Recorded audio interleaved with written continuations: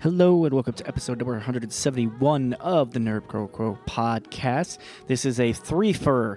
It is our Ready Player One Solo and Deadpool 2 review with Eve and Richa. No real plugs for this episode, so as far as I can think of, except for the regular ones, which are, if you like this episode, please click subscribe in iTunes. I know I keep saying it's going to be available on other platforms. It will be soon. I'm working on that. That should be happening soon. Some guests are also coming soon.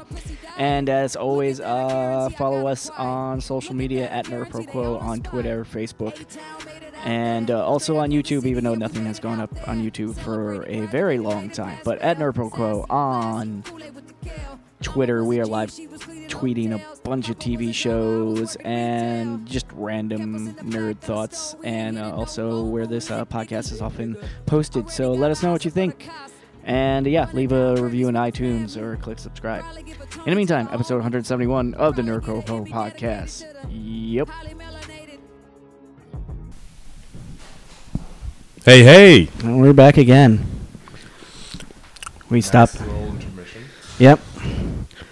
All right, just for the sake of, so we're going to be doing sort of rapid fire. Deadpool 2, Ready Player One, and Solo. Let's go in chronological order, I think. Yeah, and do Ready Player One first. Agreed. Definitely. So, okay, I guess I'll start. I think you should start, because I think you have, your baby. You have more opinions on this than I do. Yeah, I mean, having read the book, I thought it was a fun summer film. It was definitely a Spielberg film in many ways. Not his best achievement, cinematic achievement as a director, I would say, but certainly a fun summer blockbuster. That said, it took a lot of deviations from the book. Some I understand. I understood why the writers. The screenplay is written by Ernest Cline, also, but I could understand why they made those deviations when they did. Particularly the first act with the big race. It made perfect sense, and I thought it was smart on their end to include something like that. Whereas the first challenge in the book was really about beating a game of the Atari game Joust, which worked on page, but not exactly on film. It's not exactly cinematic. Nah. So the way that all was good, there were things that could have I don't know, that could have been worked around better, like all of the what do you call it? Just the explanation, description throughout the first few minutes of the movie, and just the setup. There could have been another way around that, I'm sure. You could have just jumped right in and introduced things as you go, I guess. But you had that. And then the second act, also, the whole scene from Stephen King, The Shining. Oh, yeah. The whole scene with The Shining, that was also not in the book. But that was interesting. I don't know. I mean, I thought it was very unique. It was very neat. And then, but the whole scene in the disco, which was a climactic scene, was exactly as it was in the book, and is exactly as I remembered it. Some of the characters, were translated well from the book. Artemis, particularly in H, also H was great. And there are things that happen here and there that weren't, like a big reveal with who was what in the movie. That was saved all the way to the end of the book, whereas this was, you're halfway in the movie and you kind of get, all right, Artemis is this character and H is this person, and they're all, oddly enough, they're all in Cleveland, area, where in the book it was nothing like that at all. Like the big reveal at the end, where Parzival goes to seek out who Artemis is in real life. She's actually living out in California, while Shoto and his brother are out in Japan. So I guess for the purposes of the movie, they had to make those changes, I guess. And then but overall, it was a fun movie. It was a good interpretation of the book, and I was pretty satisfied with it. It was like I saw it twice, and the second time around, I was like, all right, it's not bad. It's not excellent, but if I were to choose both, one or the other, I'd stick with the book. Even though a lot of people critique the book in terms of it's just the way it's written and its style, it's not everybody's cup of tea. But I would stick with the book. As a person who didn't read the book, I felt the film was kind of like it reminded me of my reaction to the first Transformers film. First time I'm seeing a giant robot, represented on the big screen.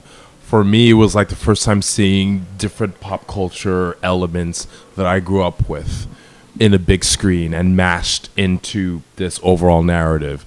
Is it a great movie by itself? No. Will I watch it again? No. But for a first watch through, I was satisfied with it because I got to see things I wasn't expecting. Chucky making an appearance, Chucky Bomb, that was hilarious. Yeah. Seeing Battletoads, my girlfriend had a field day watching this. It's like just watching me experience this movie, seeing Battletoads, seeing what was it, Deadpool and some other characters, right? And the biggest reference was the glaive from Crawl. It's like I haven't. It's like people remember that movie. People remember it. I thought I was the only one who loved it. It's like I loved it, and just seeing nerdy stuff like Gundam. Fighting Mechagodzilla. Just like the child in me loves it. Yeah. The adult in me felt that this movie is not the best, but just seeing all of these pop culture IPs that I grew and currently still love mashed together in this story, I enjoyed it. Not the best for multiple watch throughs, but for watching it once, I think you'll get a good kick out of it if you don't know anything about this movie or the book at all. It's a mega mashup movie, and for anybody who grew up in the 80s, this movie is designed for that audience. It's a lot of the references. I mean, some are just like you mentioned; they're just super obscure. Where a lot of stuff I'd forgotten about, and suddenly I'm seeing it on screen. I'm like, oh yeah, that's really obscure.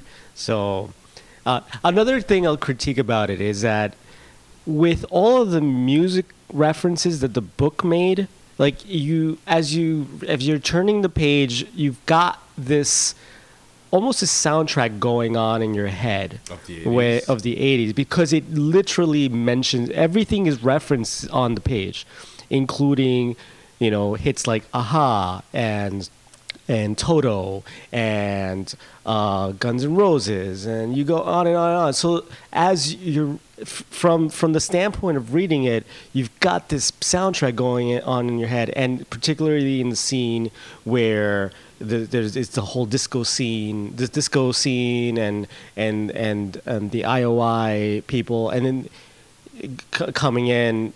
And you've got that soundtrack happening. I just wish that the movie portrayed that more. There's instances where you have some 80s hits play here and there, but it wasn't as prominent. I just wish that and it's similar to movies like Atomic Blonde, where the soundtrack was a protagonist in the film. Or Guardians, exactly. I wish that this movie had that effect, and it didn't. So that was lost. That was kind of lost, and that was a missed opportunity. I wish it had more of that. But yeah, this one is one of those things. But Spielberg's not really known for strongs. I don't know. I don't know if he's really known for that, for like having strong soundtracks. For me, the actors were. I was gonna say that. Yeah, were not the strongest. The guy who plays the creator of the Oasis. Yeah, I know. I didn't think he was that compelling or all right. sympathetic of a character. The only one I liked and enjoyed was Simon Pegg. You know, and he had only a small moments in the film.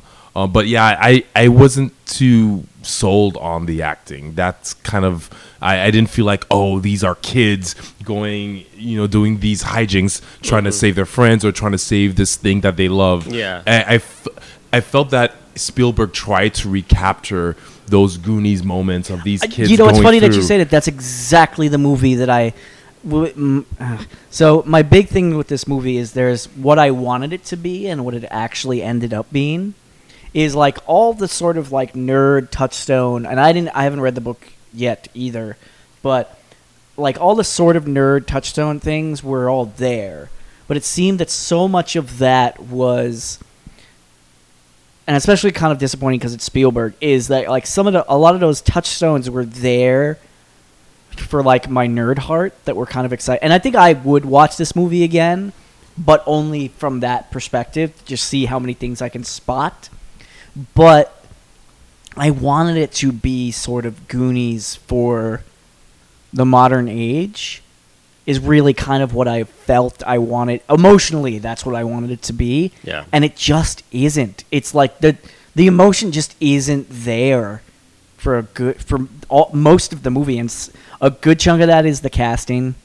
And it's just it seems like there's a bunch of stuff that I wanted, like when you say it's like they're saving something, it's just like, well, the characters in Goonies are saving something too, and also the feeling that like they're sort of supposed to be kids, and you don't really get that's not really there either. Yeah.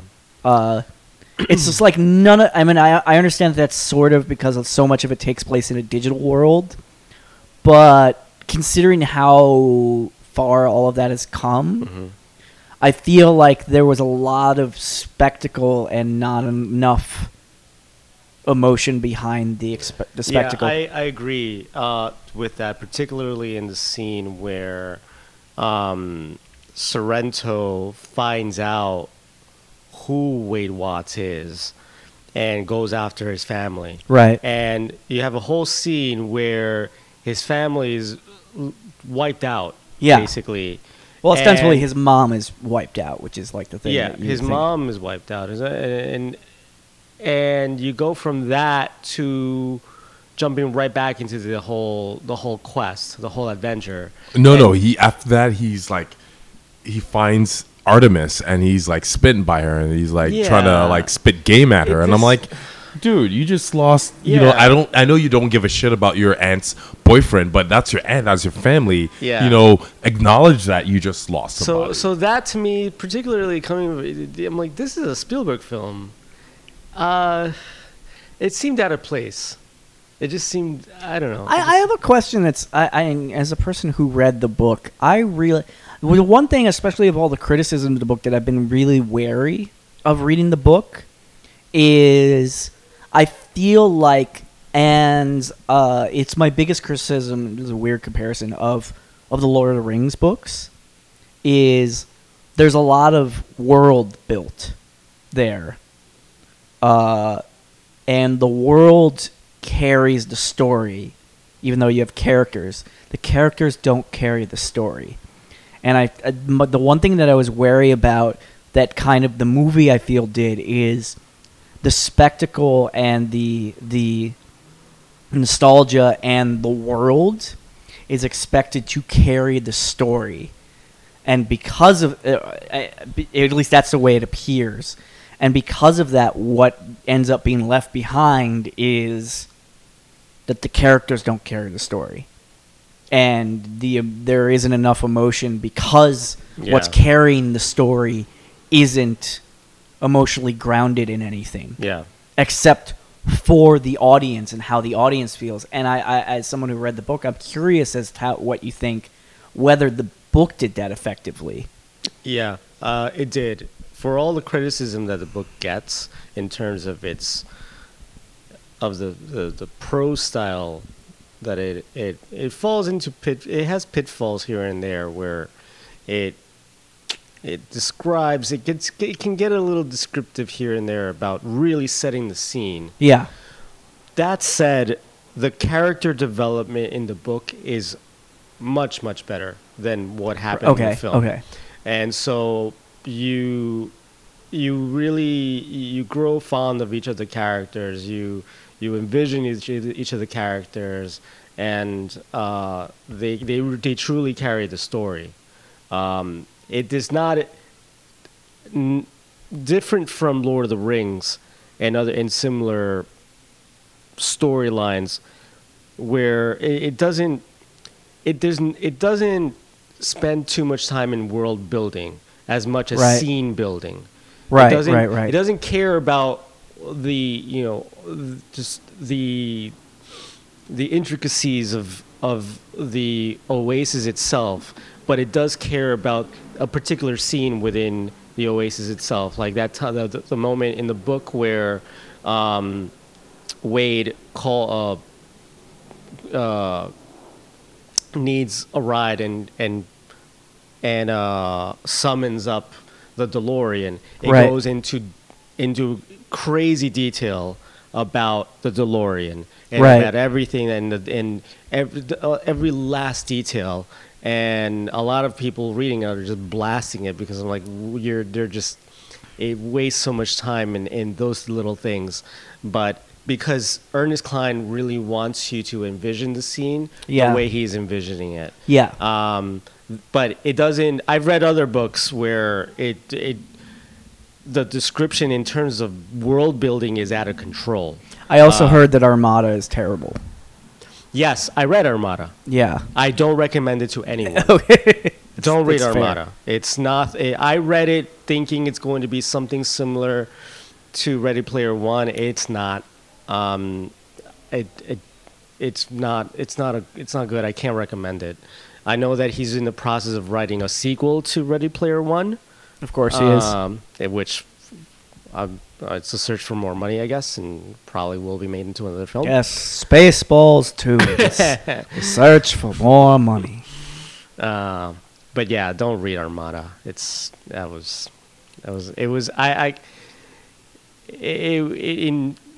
The idea was interesting. The execution, not at all. Yeah, not good. It's weird. Like Ready Player One, as far as like I sew it in, kind of like, oh, this is going to be a whole episode that we're going to be discussing this movie, and what the ultimate disappointment of Ready Player One is that it isn't. Yeah, is like you feel like there's going to be so much more there. Going in, you feel like there's going to be so much more there. Yeah, and then you get out of there and you're just like, oh, there wasn't. There's not a lot. I was like, oh, all right. Yeah. Okay. I guess we're done. Problem, like said, and it's like you said, it's a part of it. The problem, I think, is casting. Like the guy that plays Wade, Ty Sheridan, it wasn't convincing to me. He was just okay. He was okay. But I think another actor could have taken the character further. There's also, like I said, there's a lot that has to be carried in like the virtual world. Yeah. And as much as they touted, like, how amazing that was, and it was pretty. Yeah. But there was nothing in there that, like, I don't know, like, I think part of that that really clouded is that I'm pretty sure, like, before we went to see Ready Player One, I had like just watched War for the Planet of the Apes, and I'm just like, okay, that they're creating characters that are supposed to be existing in the real world.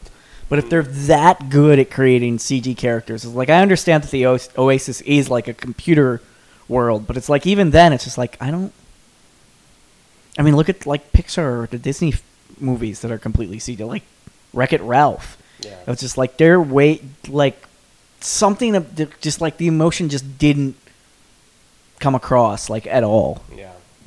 So even in scenes where it was supposed to, like where Artemis is telling, like he's telling her that he loves her, and he's like, "You don't know me. You don't know anything about me." Yeah, and as like the parts that are supposed to be affecting just didn't work. These characters are hollow. Yeah, they are just ways of, projecting to the audience that, hey, this remember this car from Back to the Future? That's where it is. Or take a look at her motorcycle. That's from Akira. I mean, it's just a way of it's to lure someone like me who's not looking any deeper. So these characters are lacking of substance, like Caesar from War of the Planet of the Apes or Wreck-It Ralph. Those are characters. Yeah, they're CG, but there's a lot of substance put into these characters. I felt that a lot of these people, aside from H was pretty cool, but everyone else, yeah, man, I don't feel for them. Some of the references even felt forced, like the references to Back to the Future in the film, aside from the DeLorean, were unnecessary. Even down to some of the sound effects that I did. No, some of it felt forced. So, again, it was just the execution of it didn't just. Also, I think if you're going to have that many references, there is even though nerd culture has become such widespread and everything, and has become so mainstreamed, one of the things, the central problem that I think you have when you have a film like Ready Player One that you run into is, as mainstreamed as all that stuff is, there's still, if you're going to do a movie like Ready Player One, you have to, the emotional grounding has to be somewhere in the why. Why these, I mean, of course it's nostalgia, but if in a film, and to a certain extent a book too, you can't just get away with just nostalgia. There has to be, Stranger Things is an example where it's just there has to be some emotional reasoning that can connect with people who aren't just connecting with it on a nostalgia level because they know all the references. It's just and like I said, that seems to be what was missing in this film. Is just you need, if you're gonna have a character like Wade, it's great, he's passionate about all these things and he knows about all these things, but the grounding, and even the Oasis as a concept in general, of people not kind of living in their real world anymore, is just even that's really, I think, sort of, at least for the film, what seemed to be what the core of the film is the difference between living your life in completely in a virtual world and what does the world become when so much of the population lives most of their lives in a virtual world. Yeah, what was so ugly about the real world that people are trying to escape? That was not fleshed out. And again, I don't know, having not read the book, is that fleshed out at all in the book? Because not really. Yeah. And that's again, that's one of the reasons I've been kind of wary to read the book, is the virtual, and you can get away with this much more in a book than you can in a movie, is there has to be something for the audience to grasp onto as to, if they're all in this virtual world, that means there's something, and you kind of see that, but there's no, the audience needs to grab onto something. That we can sympathize with, and there just isn't. I don't know. It's just it wasn't emotionally compelling. That's basically the bottom line. Yeah. The book was. I'll tell you that. Even without a backstory, you don't. I think Ernest Cline made it a point as to not give you a definitive reason as to why the world is what it is, and everybody's just fixated, just drunk on AI and the VR world and all that. But it still worked because the characters are compelling in the book. So that's all I have to say. All in all, though, it's as a fun summer movie, it works. Yeah. I mean, I didn't say I didn't enjoy it. I think so. It's central to my opinion of it is I wanted to enjoy it more. Yeah, I get you. I think. Do we have anything more to add? No, and we can move on to a movie that did work, which was Deadpool 2. I liked the first film. I love the first film. But I liked the first film. For the record, I was not crazy about the first film. I was like you. Yeah, it was funny, but I thought it was. I don't know. It didn't strike a chord for me like other funny, like Guardians. Where humor is an integral part and levity is an integral part to the film. It was great. It was a great R-rated film. I have to say that. So I came in with very low expectations. Okay. And I was fucking blown away. This is by far superior to the first film. Superior to any other X-Men film. I love First Class. Yeah. I loved X2. Yeah. This was better.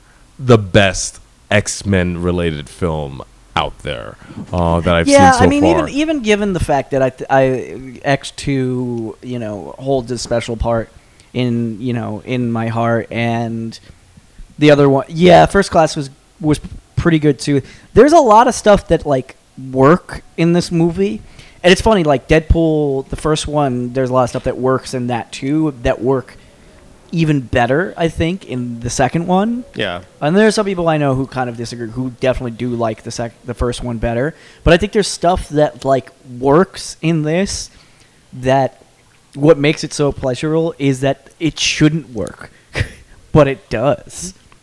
Like, case in point, Cable.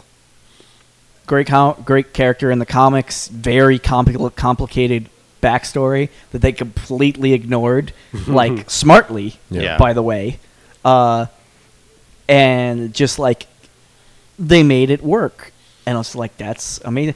One of the things that I particularly appreciate both about the first Deadpool and this one is the comedy moments are genuinely funny.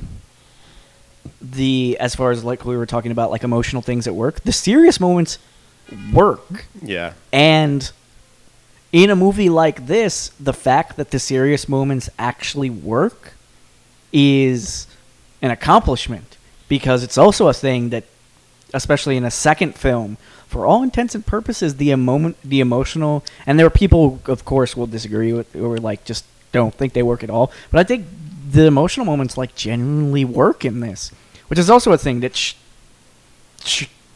probably shouldn't have happened. And that's what makes, to me, Deadpool 2 is so much superior than Part 1. But with Deadpool 1, I remember seeing it the first time, and it was very different, and it was hilarious. A lot of the parts were hilarious, were very funny and very different, being a solid R-rated film as it is. But then I remember seeing it a second time, and I noticed a lack of substance in the main character, Deadpool himself. I wanted to see more dimension to his character, and that was just it was two-dimensional, really. It was just a guy kicking ass, cracking jokes. Whereas in the second film, now you're seeing more substance. I also think that the stuff in the first film sets up the emotional moments for the second film. Like, you need the fact that in the first film he's trying to get back to Vanessa, and he feels that he can't be with her. And then in this one, for a while it seems that it's working. Yeah. And then, of course, the entire opening credit sequence is one long joke about the fact that, like, oh my God, did they just do that? Which, spoiler, like, she dies in, like, the first 10 minutes of this. And it's a Bond intro. Yeah. Yeah. Well, it's what's funny about this is the thing that makes me odd. It's a weird comparison, but the other Marvel movie that I think I could compare this to was Spider-Man: Homecoming, because it seems like there's a lot of jokes like in the first one, but in this one it seems like they put even more thought into how do we make these things work, or here's a silly bit, but how do we make the silly bit work? And of course you have the breaking the fourth wall thing that is like Deadpool's. It's basically a central tenet of his character that he breaks the fourth wall all the time. But yeah, like all of that. Not to mention, I don't think the baby legs thing is ever going to be not funny to me. There are certain things that just,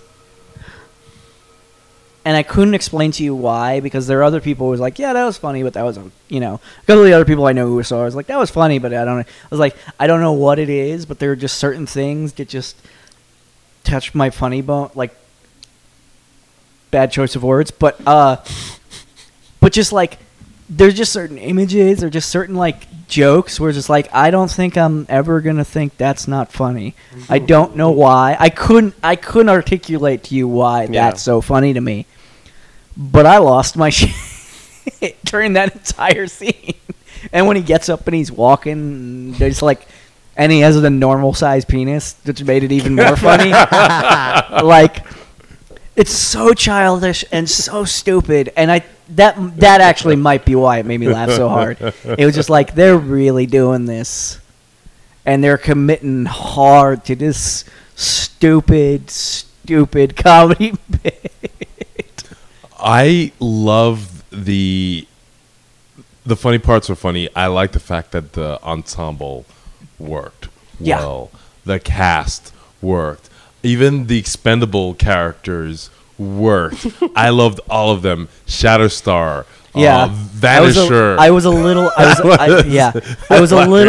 a little bummed because I love Louis Tan that they murked Shatterstar so quickly. But you expected that. But it was it was worth it. The joke was worth it. Bedlam, Terry Crews. Like, they build them up only just to have them just like get snuffed out within a minute after their introduction. And then there's Peter. Peter, who's the only one he goes back and says. I mean, that also. What's the comedian's name? I forgot. It's god, it'll come to me. Okay. Hold on, it'll. Also, some of the best not post credits, but midway credit scenes. It's like he goes back and he right his wrongs. Man. Yeah, he goes back and he that was kills the best original thing. And then he kills Ryan Reynolds. He's reading the Green Lantern. Oh yes. It was also something to be said that's just like for people who like the character, who like the first film, who like the jokes and get the jokes. It was just like they did something for everyone. They were just like, we're going to give you this joke. We're even going to make a Rob Liefeld joke that if you don't know, you're not going to get the joke, which is the hands. It was or the feet. Something about, I forget what the context is. Like, you're like a guy who can't draw feet, and it's like just a joke that just goes by. Yeah, and that made me laugh really hard because I was just like, oh man, the 7 people that know that Deadpool was created by Rob Liefeld. And the fact that he's a terrible artist who can't draw feet, that's good. Like, Rob Liefeld is in the first film, too, and he's the butt of a joke as well. He's literally in the first one. He's in the bar scene. And he calls him Liefeld, too. He taps him on the... He goes, blah, blah, blah, like the big fat guy, and he goes, Liefeld. Oh, okay. And that literally is Rob Liefeld, who is a cock, by the way. He's such a goddamn asshole. And he's a terrible artist. I've been a huge fan of Image Comics in the 90s. Obviously, I love all the pouches. Just hate me, I love them. But yeah, I've always read that Liefeld was never a great person, a great business person, and he's a shitty artist. I never understood the fascination with him, considering all he does is just buy it and copy off of other properties, Marvel, X-Men. Yeah. He doesn't do anything really that original. I remember Image Comics and how I remember at the time like these characters are blatant ripoffs of Marvel and even DC. You know what's the funny thing is that Deadpool is a Deathstroke ripoff. Yeah. All the stuff that everyone loves about Deadpool, Rob Liefeld had nothing to do with that. The Deadpool as he exists in the movies is primarily another writer. Is primarily the result of Joe Kelly and Christopher Priest, who, by the way, Christopher Priest is primarily responsible for the modern version of Black Panther that we all loved from the movie. Like Christopher Priest actually deserves a lot of credit, a lot more credit than he also did not burned a lot of bridges with Marvel. A lot of it rightfully so. He's talking about like representation and like, you know, I would love to track down see an interview with him because there's so many. Yeah, basically the modern version of Deadpool is all the breaking the fourth wall stuff, just all the stuff that people love his about that character. Now, it's Christopher Priest. It's almost, and to a lesser extent, Joe Kelly, who was the guy who, when the Deadpool ongoing series started. So it was Joe Kelly, and then when Christopher Priest took over, it was just like, yep. So Liefeld. Not a great character, no. Not a great person, but at least he came up with the name Deadpool, and he did a good job, you know, reimagining a DC Comics character that works actually in the big screen. But Deadpool was always a Marvel character, right? Yes. Yeah. Yes. All right. But in terms of the look, being a mercenary, that was a DC. It was originally a Deathstroke that he tried to repackage for a Marvel audience. Yeah, so the issue that a lot of fans have with him is that not only is he a shitty artist, it's also because he really doesn't bring anything that original to the table when it comes to his art form. It's just repackaging other people's ideas. But I mean, this movie, you know, he may have had his flaws, but writers like Priest did a good job in making his creation something that's compelling that people would want to read about. Because considering right now, it's Deadpool and Harley Quinn that dominates, you know, comics and pop culture nowadays.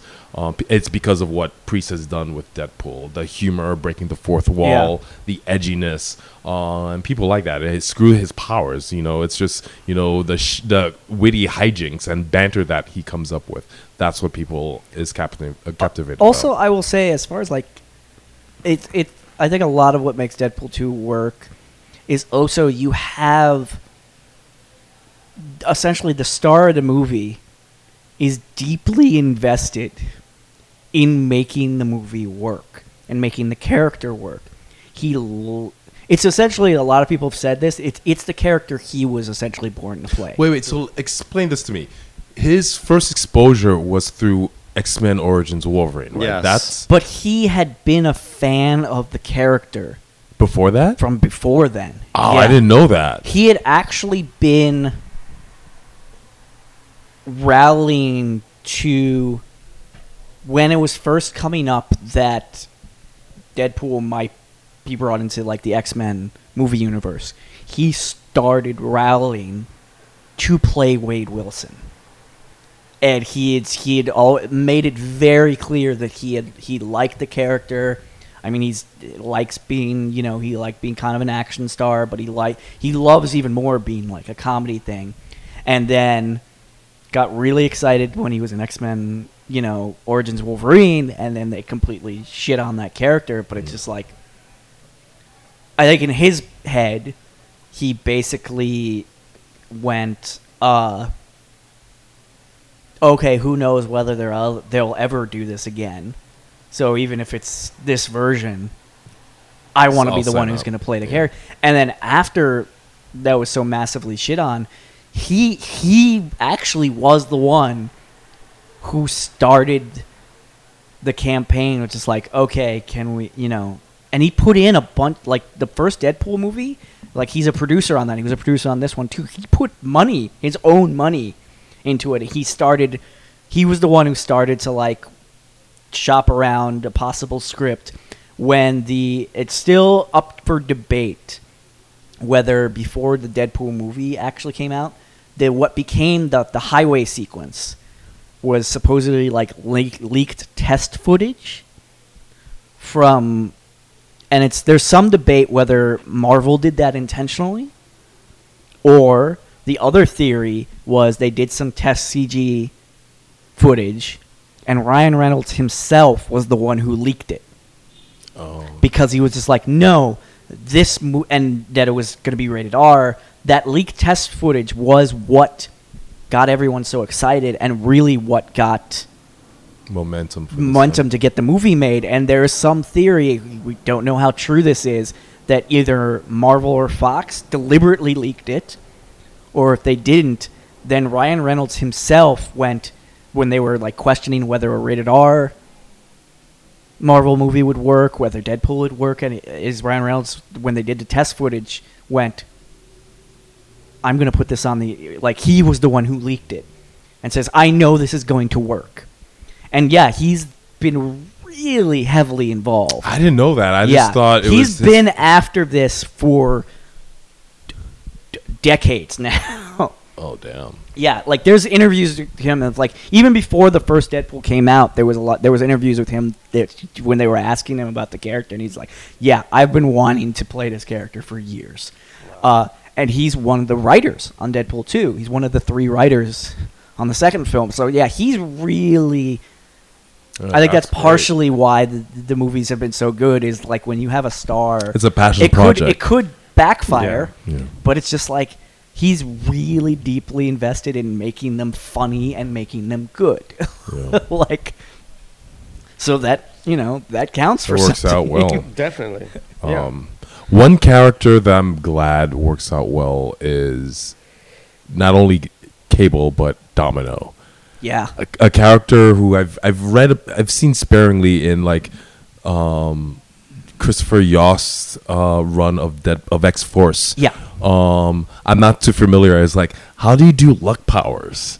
And she's another one of those Marvel characters that has like a weird, dubious power. Yeah. And bang, it works. They have a creative idea of like showing, oh, she just is lucky. Bad things will happen to other people, but she will somehow, even out and, stay out on top ahead of anyone else. The joke that they've implied kind of in the comic books, and they really did it to the hilt in Deadpool 2, is her power isn't, and they kind of did this on The Flash too with the character who had like luck powers. Yeah.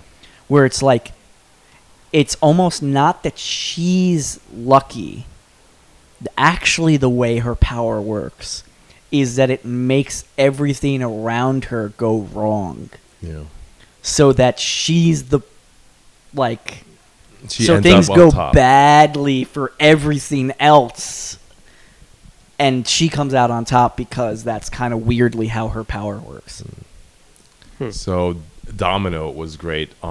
Side note, gosh, Zazie Beetz. Oh God, yes, gorgeous. I was a little worried that they were going to murk her pretty soon too, and they didn't, and that made me very happy. She's too much of a core character in the Deadpool universe. You knew that Domino and Cable would somehow survive. Also, character who didn't expect to work, who was the kid, who I have no idea if he's from I've never heard of this character. If they invented him from the movie. What's his name? Firestarter? Fire Fist? Was that what it was? Fire Fist? Something like that. I don't know. Yeah. And also the actor, the kid that they got to play him was kind of priceless, Who was in another Taika Waititi film. Yeah, Hunt for the Window People, which I have not seen. I want to see it, yeah. I will say that the one weak point for me, even though it was cool and it was funny, was Juggernaut. I was just like, all right. No, that was a cool reveal. It was cool, but it was also the CG was a little like, all right. Yeah, well, Fox doesn't have. They're not Disney. Colossus Marvel. A reason to someone. Yeah. To Also, Colossus was. I liked him better in this. Bless you, dog. Bless you. Oh.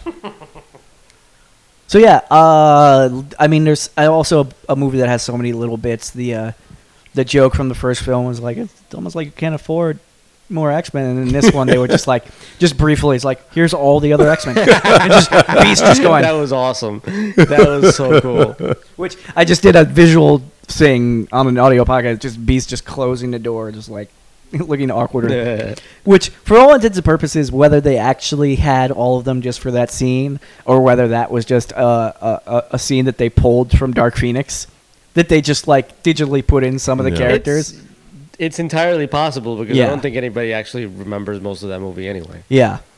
Oh, you're talking about Dark Phoenix, which hasn't released. Which hasn't been released yet. I was thinking The Last They could have Stand. just had, Nicholas Hoult on set just to close the door and just have the rest of them just be a digital. Yeah, that would work. That would make sense. Yeah. And like I said, Cable was great. I mean, Josh Brolin is just killing it. He's just killing killed it this summer.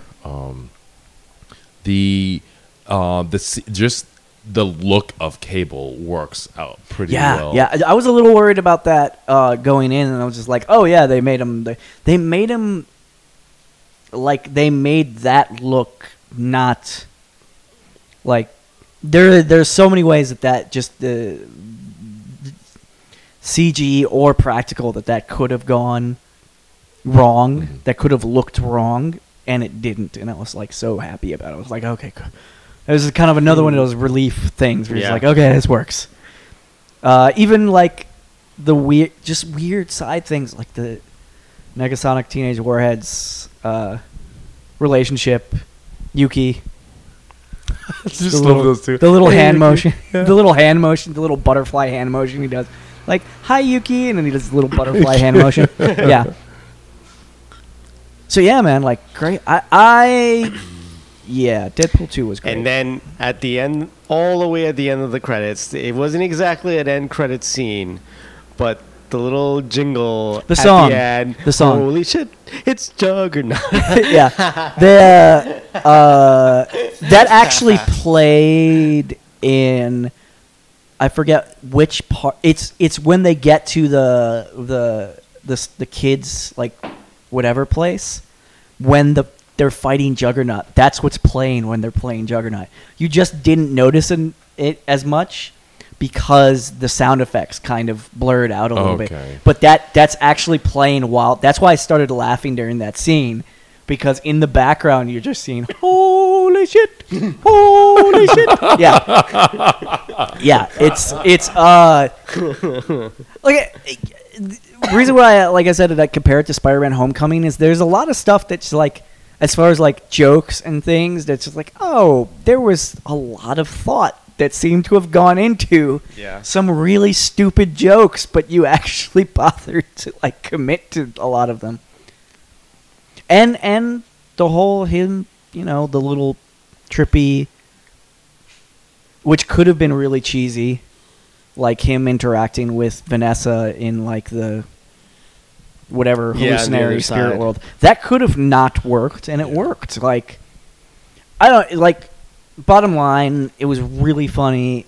It genuinely like a really good movie, and there's a lot of stuff that, as far as a sequel goes, could have gone wrong that they did right.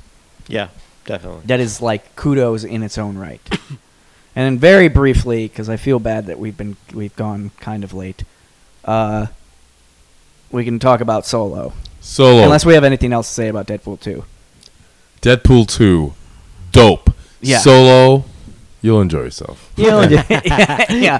Or you could just wait for it to get on HBO. You'll be fine. I mean, it's so many things in that where it's just like, it's not an event Star Wars film. It's not. It's and not. It's not. That's a problem. That's its big thing. It's a solid movie. It's just not an event. You saw a trailer for Rogue One.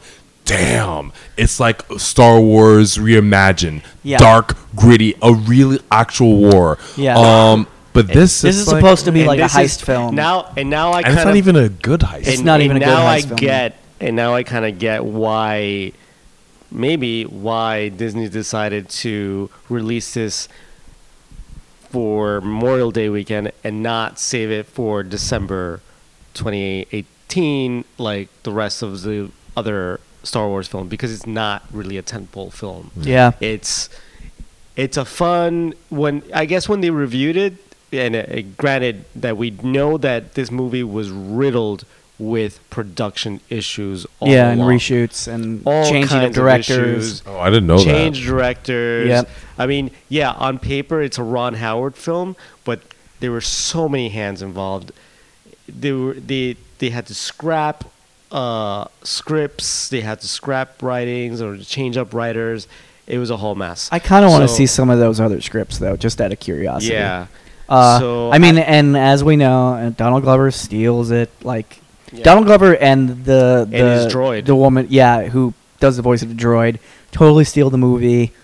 God bless her. I love her on Game of Thrones, and with the I've said this before, other people have said this before, but with the exception of Peter Dinklage, there really isn't anyone. There a lot of that cast, and Hetty, the woman who plays Cersei, Lena Headey. With the exception of maybe those two people, there's so many people cast of Game of Thrones they keep trying to throw into movies and make them movie stars, and they're just not. Emilia Clarke has not been in anything good besides Game of Thrones, really. And she's just not that great of an actress. Like, Kit Harington is good when he's playing funny. He's a pretty face. Yeah. A lot of these actors and actresses are pretty faces. And I liked how they had Vision as Vision as a Paul Bettany. Yeah. I have to say, to be perfectly honest, I really like Paul Bettany. He's a good actor. He's a very good actor. Just even in kind of terrible movies, I just enjoy watching him. Fun. Chewbacca is fun. Yeah. It's Chewbacca. It's Chewbacca. Yeah. There's some funny bits in it, about them meeting. Woody Harrelson is great. Dandy Newton is wasted. Yeah. Literally wasted. Yeah. Waste. And just as a spoiler, we will say quietly, I won't even say who it is if you haven't seen it yet. It's not, as someone who did not know about any twists, it's not a big deal. It's not a big deal. It's not a huge twist. It's a character from the other films who is exciting, and I think they threw in. They thought it'd be a twist for the people who weren't following it. We're just talking really low because Jamie's roommate does not want to be spoiled. Yeah. I won't say who it is, although if we say who the background of who it is, it will spoil who it is for anyone listening to this. It's not a big deal. It's not a big deal. It's a character from the prequels who, if you are a fan of Clone Wars, and I want to also say Star Wars Rebels, although I'm not 100% on that, then you might be excited about it. You'll be like, oh, cool, it's cool to see that character. And it was kind of cool to see that character, but it wasn't really Yeah.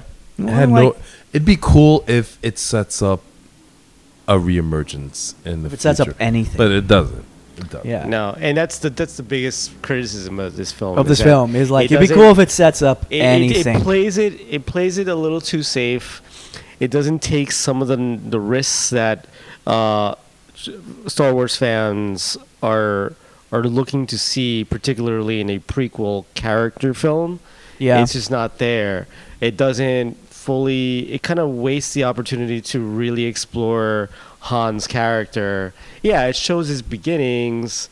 It shows not even his beginnings. It shows a particular point in time when he was young.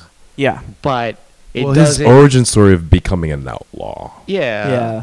And also, this one comes down to, I was talking about Emilia Clarke, but what it comes down to is the guy who plays Solo isn't that great. He's not that good. He's not bad. And Harrison Ford does a good job being an asshole. Yeah. An asshole you love. Yeah. He's a goody two-shoe who wants to be an asshole. Yeah. He doesn't convey anything. Whereas Donald Glover owns the role. It's childish Gambino. Yeah, he completely owns it. Which is funny because, like, there are certain people. I mean, this is why Donald Glover worked so well in that role. Is just like, because for all intents and purposes, like, Childish Gambino and you know, other projects that he's been on and worked on, it's just like, yeah, he is Lando in a lot of ways. Like, just like if Childish Gambino was in space, he'd be Lando Calrissian, you know? Capes and all. Like, dude, legitimately, if there was a moment, like, it would have been cheesy. Actually, it would have been a moment that would have been a surprise. It's just like, if for some reason when they go to the club, when they're in the yacht, and you have the singer, if for no reason at all, Lando just comes up and starts spitting bars, I'd be like, yeah, man, it's Childish Gambino. That's who Lando Calrissian is. It's Childish Gambino in fucking space. That's who that character is. Yeah. Yeah, I mean, it's... Yeah. Yeah. I'm sorry, that's...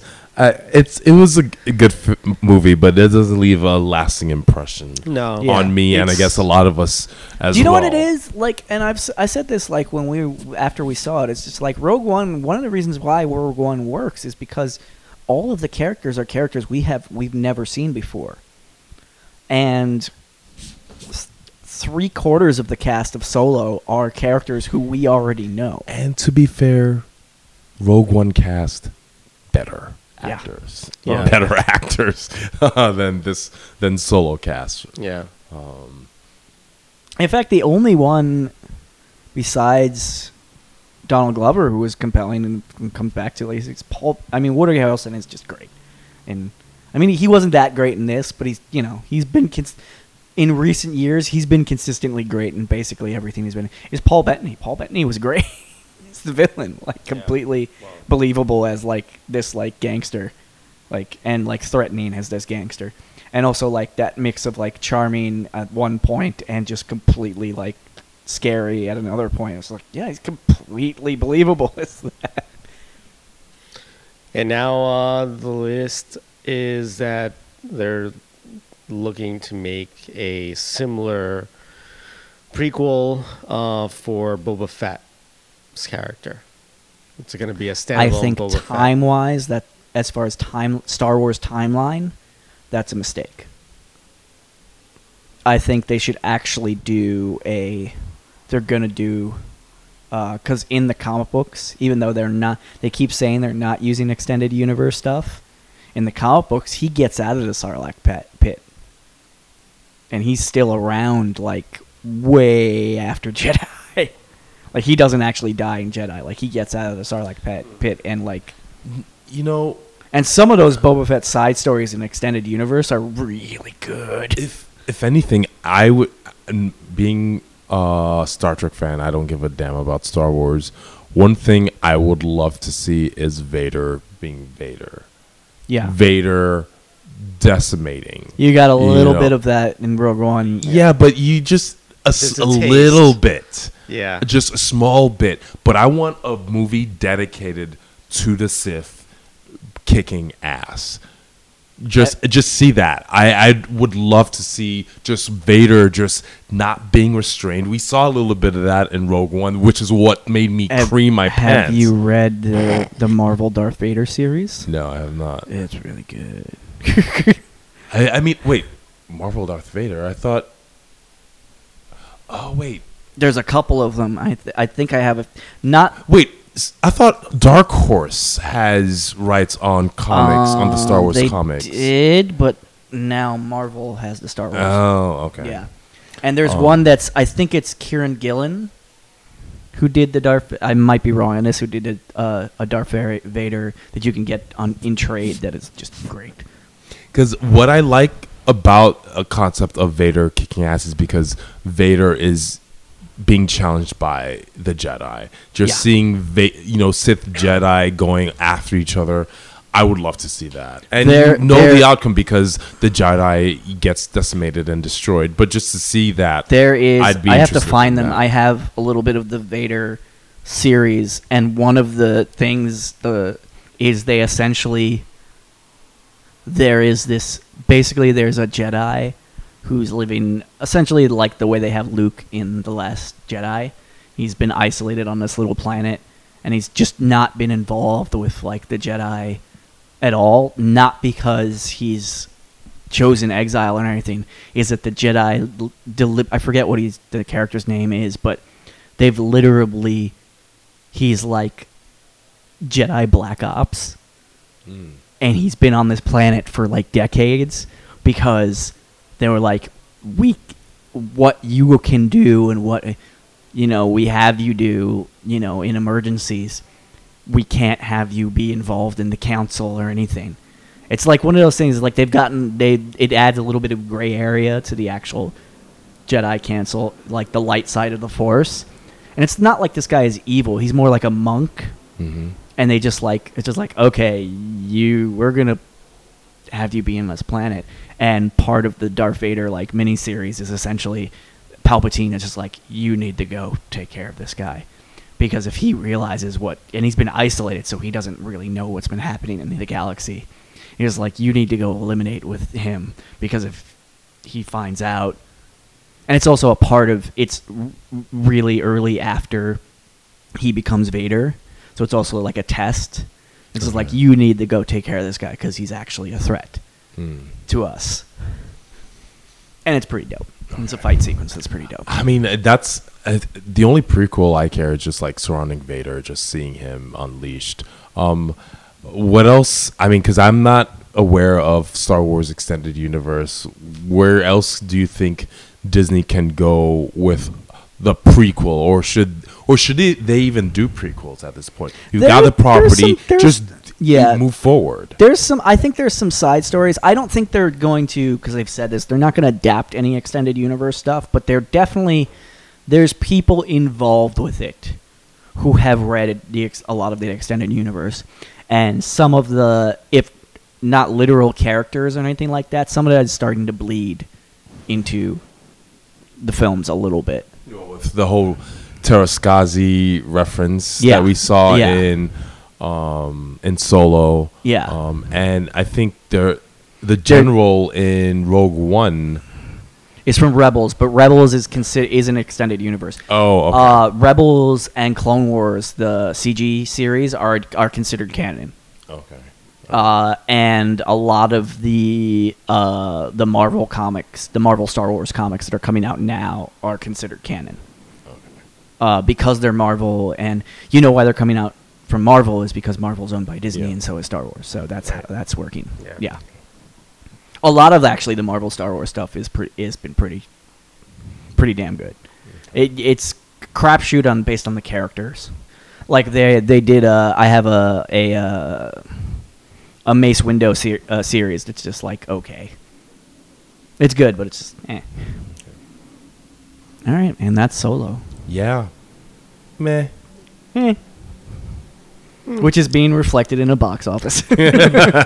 Watch it on Movie Pass if you have it. Yeah.